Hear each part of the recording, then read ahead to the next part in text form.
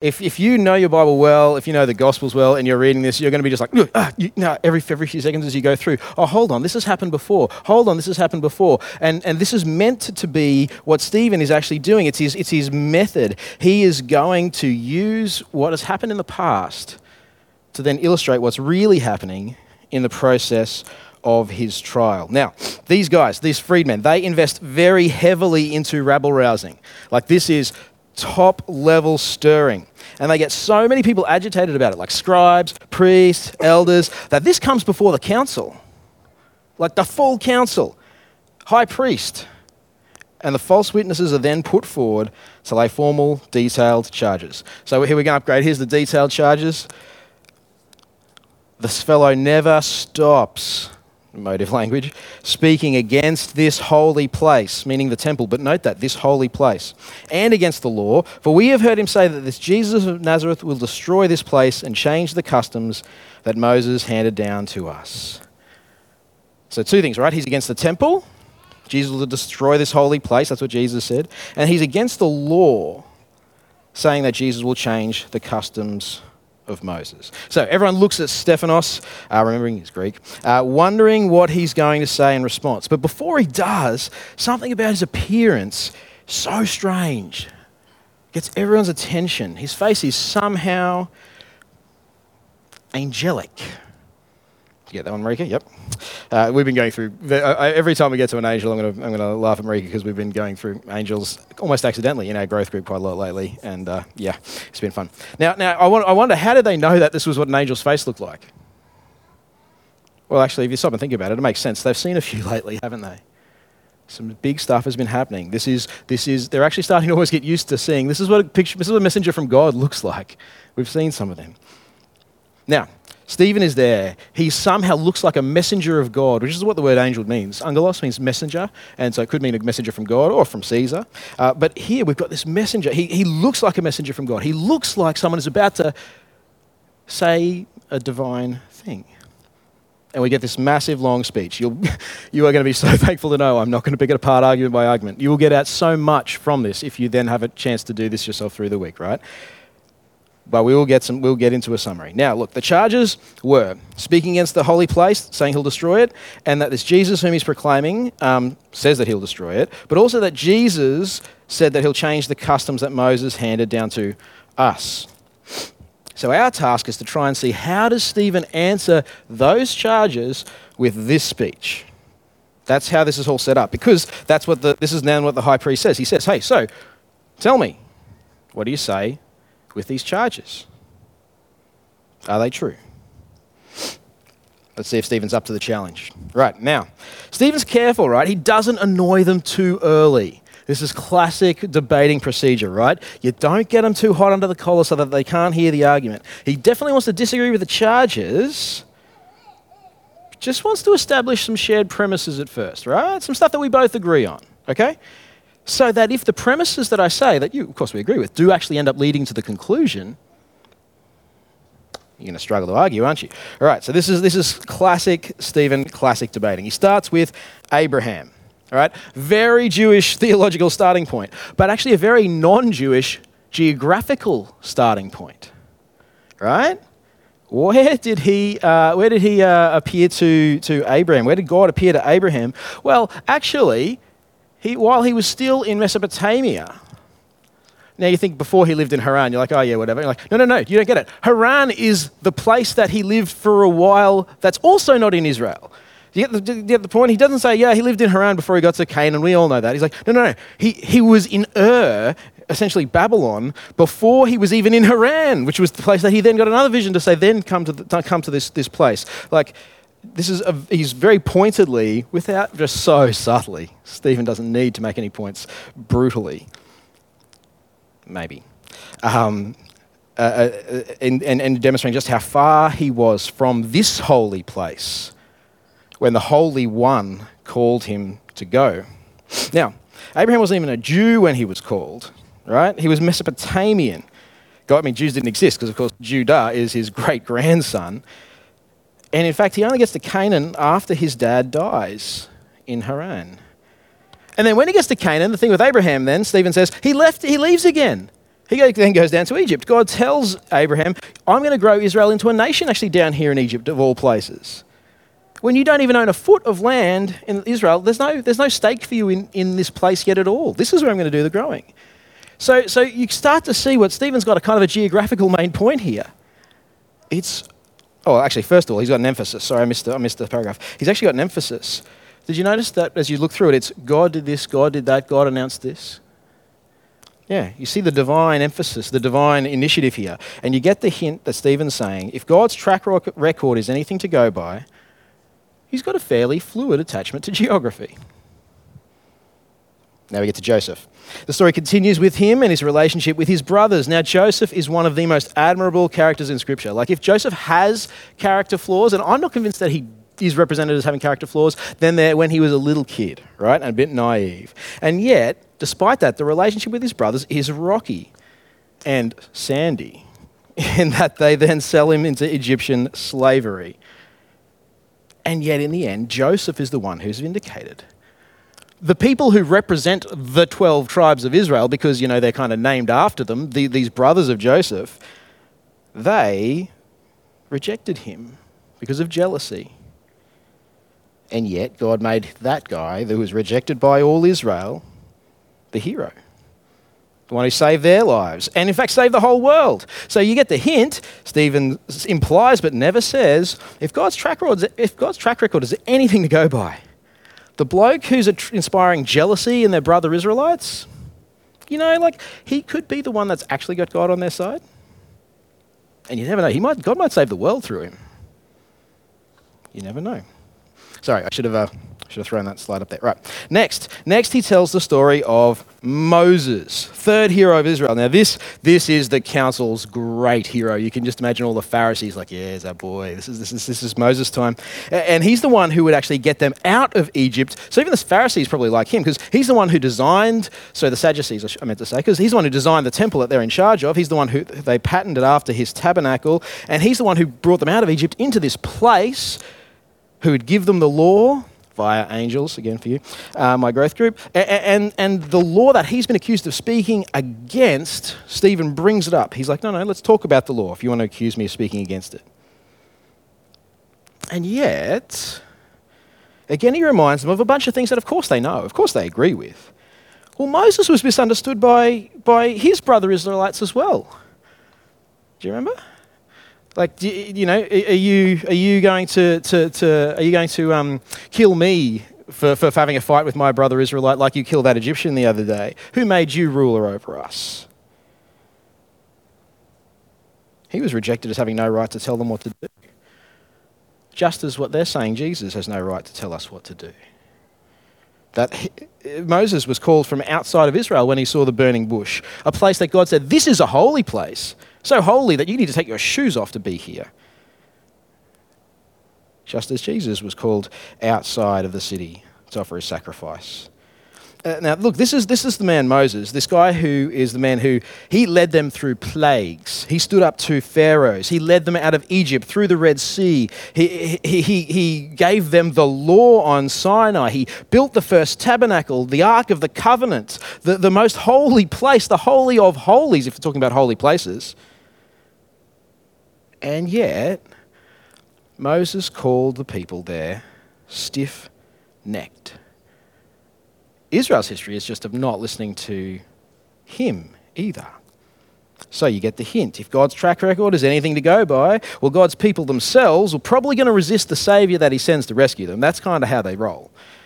Despite having met that one at a holy place outside of the temple, then they're going to tell him that he's got no right to instruct them, and then having been given even a divine message from God, as Stephen's giving them now as the angelic messenger, just like the angels are the ones who gave the law to Moses, so Israelite history, tradition has it, they disobeyed the law that Moses gave them, just like, they're going to disobey God very soon. But this one that I did throw up on there, Stephen starts to throw a few more non-hints in. This one's not a hint. You see, there was going to be one who was going to come. Do you remember? He's like saying, hey guys, remember Moses told the Israelites, there's actually going to be another one like me from among your own people.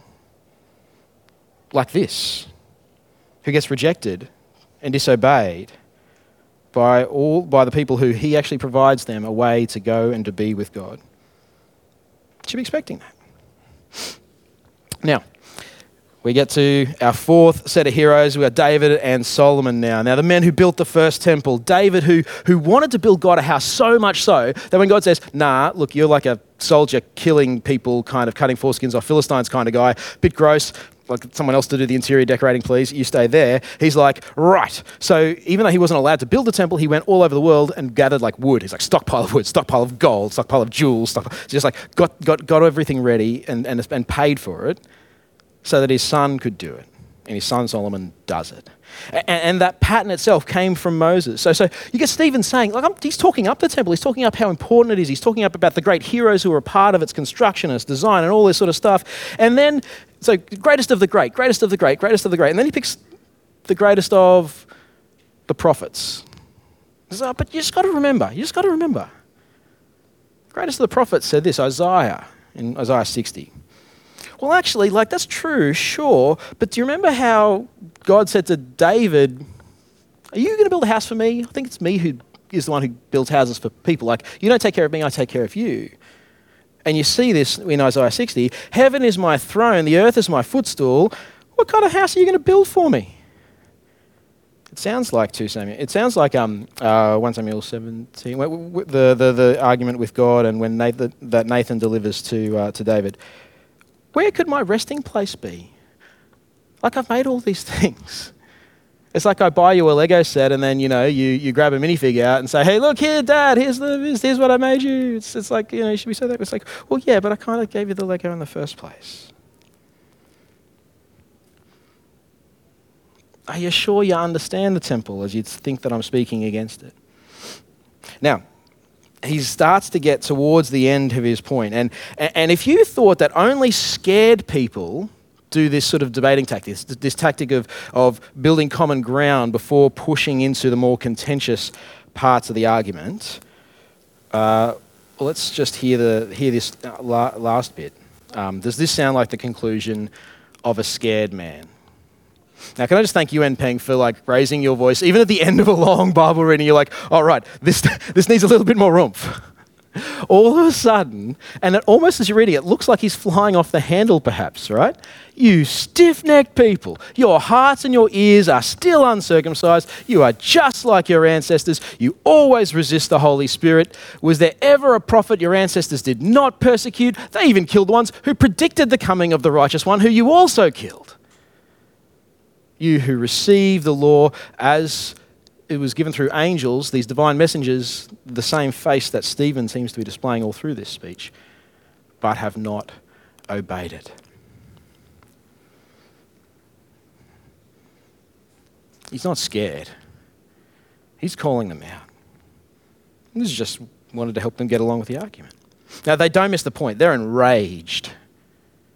They put their hands over their ears so they don't have to hear anymore, as if that wasn't sort of enough of an acting out of the very thing that they've been doing the whole time Jesus has been around and talking to them. Stephen's reaction was actually to look up. He looks up to heaven. He speaks to his God in that moment. He pays attention not to this very visceral crowd, he pays attention to God. Beautiful thing in this moment where actually God responds to that. God honors his servant in that with allowing him to actually see him in some kind of vision, some kind of sense of visualization of Jesus standing there with him in the throne room. Not sitting down sort of like a disinterested sort of king, but standing here at this speech, attending to Stephen, his servant. Their reaction to that? Let's kill him. And they stone him. Now remember, this isn't a mob. This is the High Council. This is happening in Parliament, on the floor. I guess question time probably does sometimes look a little bit like this. The high priest is present for this. And they take him out and they stone him. And his reaction to their reaction was to forgive. See, Jesus' forgiveness of Stephen was so powerful in that moment. It enabled him to forgive men who are actively in the process of killing him. That's a thing, right? Like, that's powerful. I can't fathom that. I remember being bullied in high school. You know what my heart was like towards the people who were doing that? Wasn't feeling much actually, because there was fear, but when the fear was absent enough to feel something else, that's a powerful thing, the forgiveness of Jesus. And it's powerful here. Now look, we're there. We've gone through the passage. That's the end. But we've got to work hard to apply this. It's hard. I mean, because it's just a story. Like, there's no bit that says, and now go do likewise, or make sure you don't forget the poor. Why don't you try healing some people? Like, it doesn't say that. It's just a story of a guy telling a story and then people getting angry at his story and killing him. Both people agreed on what the story was. The facts were all the same. They both have the same Old Testament. But these guys had a different story for the facts. One that justified themselves and meant that they didn't have to think of themselves so badly. Enabled them to sleep at night.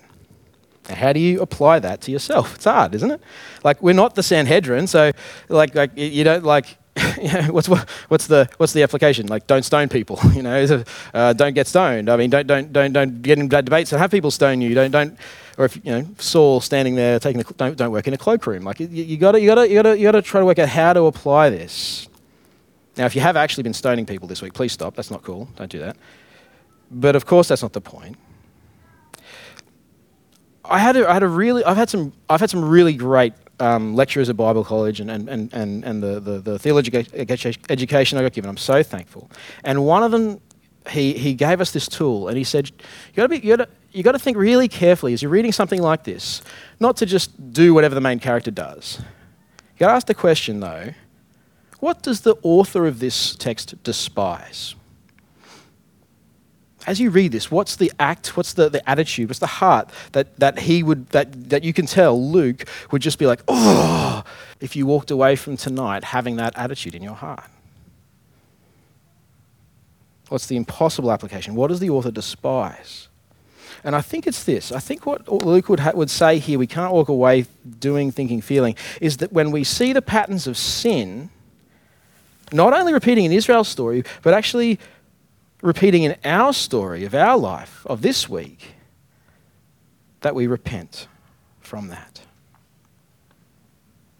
I think that's what he's asking us to do. You see, the pattern here is stiff-neckedness. These people were unwilling to have their mind change. I found a story that I can deal with, thank you. Don't make me uncomfortable, please. I like it thinking about it this way. The first application for us is actually to be willing to be made uncomfortable about ourselves. To be willing to face our own past. So don't be stiff-necked. Be willing to move your head. Now, secondly, we have to circumcise our hearts. See, circumcision was a symbol of belonging to God. It was an outward appearance thing. It was an external act, and it involves some surgery, right? Like, it gets cut off, okay?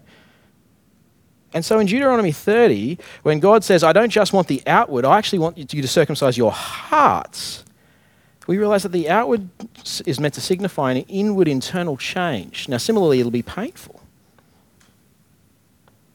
The change of recognizing sin and turning away from it, that's a hard thing to do. So repentance is two things. It's the change, it's recognizing sin, turning away from it, but then also turning towards God. For his forgiveness, yes, but also for a new pattern of life to live, to obey him. Now that's circumcision of the heart. And when he says your hearts are uncircumcised, here he's saying, no, be willing to lose a part of yourself. Be willing to have surgery done. Be willing to have a cancer cut out, to change, to repent. There's a behavior that maybe you're involved in that you might need to be different. You need to be willing to give up something, to have your heart circumcised. Now, we think things are fine, and I think we all do think that our lives are fine. I mean, is there anything that you do that you think is thoroughly unreasonable? Like, probably not. Because if you did think it was unreasonable, you wouldn't do it, right? Or if you do think it's thoroughly unreasonable, you're probably trying to get a little bit of help or something like that. But here he says, circumcise your hearts. Be willing to lose something that has actually become your normal. To change your behaviour that you may even think of as necessary for your survival. Maybe you've come to believe that about it, though it's not true. Maybe it's in fact a bad thing, an evil thing. So there's this attitude of being willing to have my neck turned, being willing to lose something in the process, and then lastly, to take responsibility for our actions. See, this is the thing in the whole story, isn't it? The thing in the story is the same story as Adam and Eve in the garden. It's when God comes, Adam points at Eve and says, she did it, and at God and says, he did it. You gave me the woman, she did it. Eve points at the snake, he did it. When the prophets came to speak the message to God's people in the Old Testament, no. You're the ones doing the wrong thing. And we're going to kill you for it so we don't have to hear you again. I don't want to change the story. I don't want to repent. I don't want to turn my head. I don't want to turn my heart. And that's hard work to do, isn't it? It's hard. But this is the attitude we're given, to take responsibility for our actions rather than telling a story where it's someone else's fault. See, do you have an action in your life that you think is kind of like not ideal, like you'd like it not to be there, but you think of it as a necessary way for you to cope with the fact that that person treats you like this, and that person treats you like that, or God's giving you this difficulty here? Do you have that? I'm going to throw a few examples out. They're going to be instructions to specific groups of people, but of course, in many ways, each one will be relevant to everyone. Husbands, it is not okay to speak harshly to your wife, even if she deserves to be spoken to harshly. Now, I hope you felt even a little bit of recoil at the idea that someone would, deserve to be spoken to harshly when you're a husband and they're the wife. But even if that was the case, even if the behaviour was so thoroughly, seemingly deserving of being spoken to harshly, Peter the Apostle, one of the stars of the stage, says, no, you don't get to. Now, I say this as someone who this morning stopped and thought about whether I need to go, and so I spent some time apologising to and repenting in front of my wife for this. And for all the ways that I didn't take responsibility for my choices and said, but this, but you said that, but this is what I've been through, but this is what's going on, but I'm tired, but, and my story said that I'm fine. But I still did this. See, it doesn't matter. It doesn't matter what your wife has done. It doesn't matter what your wife has said. It could be the truth that she did that she said that, and it would still be wrong. To the unmarried man here, train yourselves to speak to your mother and your sister and your sisters in Christ non-harshly, lest you carry that into marriage. And if your father, your earthly father, spoke harshly to his wife, well, spend some time doing some work on the way that you speak in general, even if you haven't followed that through, because to some degree, our normals are set by the ways that our fathers have spoken to our mums. And you just might be worth doing some pre-work to take responsibility for it. So you can't say, what's that dad always was? Oh, it's hard not to be that. I know, so?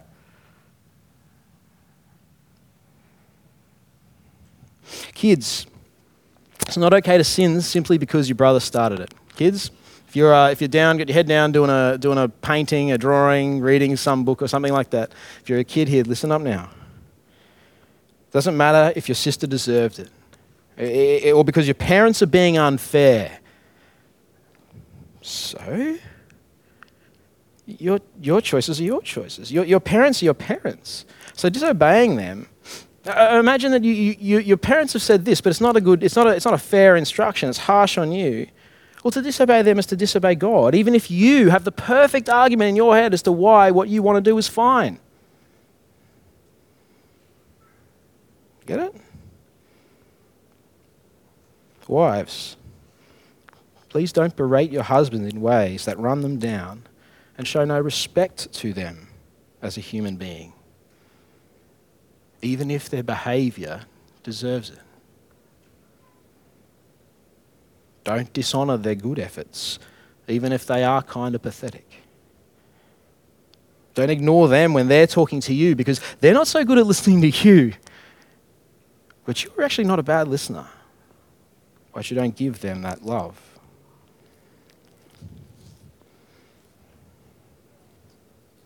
Single people, don't excuse your sin because, well, it'd be different if I was married. It'd be okay then. Like I wouldn't need to act this way, but I'm single now and that's hard, and so I need to sin in this way to cope with it. Whatever that might be. Now look, I'm not saying that things aren't hard. It's hard not to sin. That's the point. That's why I'm up here saying it, though you guys are godly and working your butts off to fight against sin, right? Of course it is. And I'm not saying, therefore, that you can't speak about how hard that is with your trusted people. I'm not saying don't tell your friend, it's really hard, and whinge. Have a good whinge. Tell your friend. Tell God. God wants you to talk to him, right? Tell God. You've probably got some really understandable reasons why you feel hurt.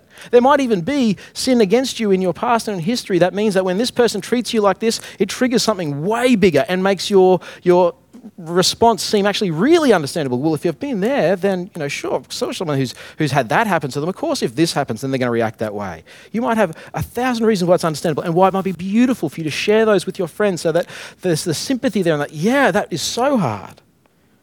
That's a good thing to do. But you can do that and not use it as an excuse for sin, right? You can do both. You can be angry for very understandable reasons and still not sin. This is Ephesians, right? Now look, that's a big hard thing that I've sort of thrown at you guys. It's hard to rethink a lot of behaviours that you knew weren't quite ideal, but seem understandable or at least excusable. To check your story, the facts might be right, but the analysis might be wrong, like with the Pharisees, in a self-justifying way. So how do you deal with that? How do you do that? Because it's so hard. Well, I think this is why Stephen saying this is so powerful. When Stephen was there, sorry, I've got a different Bible. Here we go. As they were stoning Stephen, he called out, "Lord Jesus, receive my spirit." And falling to his knees, he cried out with a loud voice, "Lord, do not hold this sin against them." Now here's a man who knew that he had been forgiven much, right? That's how we get the power for this. The power for this is in the forgiveness of Jesus for us. Jesus has done the heavy lifting for us. We have been forgiven all our sins. They're gone. Even the one now that, let's say, for example, me, harsh with wife, and I have to go to my wife and I'm like, I don't want to say sorry, I don't want to repent because all these things make it really understandable and justified and I don't want to. And it's like, the sin that I'm struggling so hard to confess and say, hey, it's wrong and I'm sorry, and I'm going to commit to working my guts out to not do it even when I feel like it's thoroughly the right thing to do and justified. How do you get the courage to do that? To know that even that sin itself has already been paid for. You see, it's not like we're walking into the Sanhedrin saying, hey, I've committed blasphemy. And they're going to be like, all right, sweet, stone you, all good. Like, you're walking in to someone who you may have wronged and saying, hey, I'm turning myself in. And Jesus is like, here's your get out of jail free card. Here's your ticket. Here is your forgiveness. Here is you're turning yourself in to say, I am shameful and I've done the wrong thing and I am bad and it is not good. And Jesus has already on the cross turned that into a glorious thing, an honourable act of confession that actually will result in praise on the last day. The forgiveness of Christ is powerful. And in that moment when it's hard and you're like, but no, I feel justified, and you don't even want to think about whether or not you might actually need to say sorry if you thought hard enough. Go to the cross. Go to Jesus. Know that if there is sin in your heart, that it has been paid for. And that he will forgive you. And that even if the other person takes a while or doesn't forgive you, that you will have done the right thing. You will have honoured the Saviour who died for you. And rather than rejecting his offer of forgiveness like these Pharisees and these Sadducees rejected the offer of Christ for forgiveness, you'll have gone to him, said, yes, no, it was me, and asked for his forgiveness. So spend a moment now doing that. If you're able to, join me in your heart and let's pray to our God.